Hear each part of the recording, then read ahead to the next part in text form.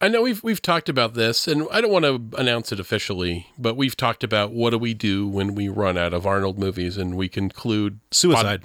Yeah, and we're gonna drink the Flavor Aid in a vent in Guyana, but I think we think about it a lot, and we toyed a bit with the idea of doing it with another actor, grabbing another actor and doing their entire filmography. But what we discovered pretty early on is that there's a lot of actors that have stuff that we like. There's too many of them, yeah.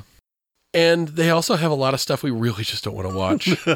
I mean, for all the stuff that we really like, for the most part, Arnold has more things that are enjoyable to watch than things that are not. Yeah. You can't say the same thing for Jean-Claude Van Damme, unfortunately. No, you can't. Yeah. You really can't. Or if you want to do Seagal, oh, God. If you really want to talk about the same thing over and over again, there are like a couple Seagal movies I like.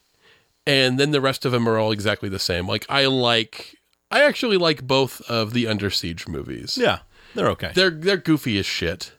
And I kind of, in the first one, I'm definitely on Gary Busey's side. But there's something sort of interesting there where everyone else But I think Tommy Lee Jones is the bad guy in the first Under Siege. Oh, yeah, he's a bad guy, but you remember that Gary Busey is the traitor. Oh, right. He's like the XO on the ship who that turns on everybody and lets Tommy Lee Jones and the bad guys in during that party.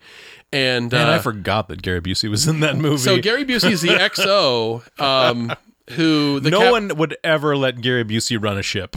But it's weird because you feel he wouldn't pass the psych eval. No, he wouldn't. But I feel bad for him in that movie because Steven Seagal in that movie is such a piece of shit that he's insubordinate and crappy, and he gets away with it because the captain lets him get away with it. And his thing always saying is just like when the XO is there going, no, you have to do this thing. These are the orders. And this guy just shits all over him in front of other people, undermining his authority.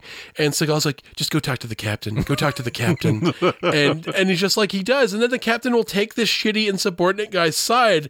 And I'm like, you know what?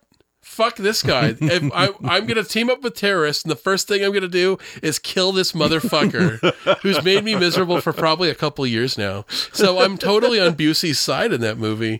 I'm like, yeah, I'm going to side with the terrorists because at least the terrorists want to kill Steven Seagal.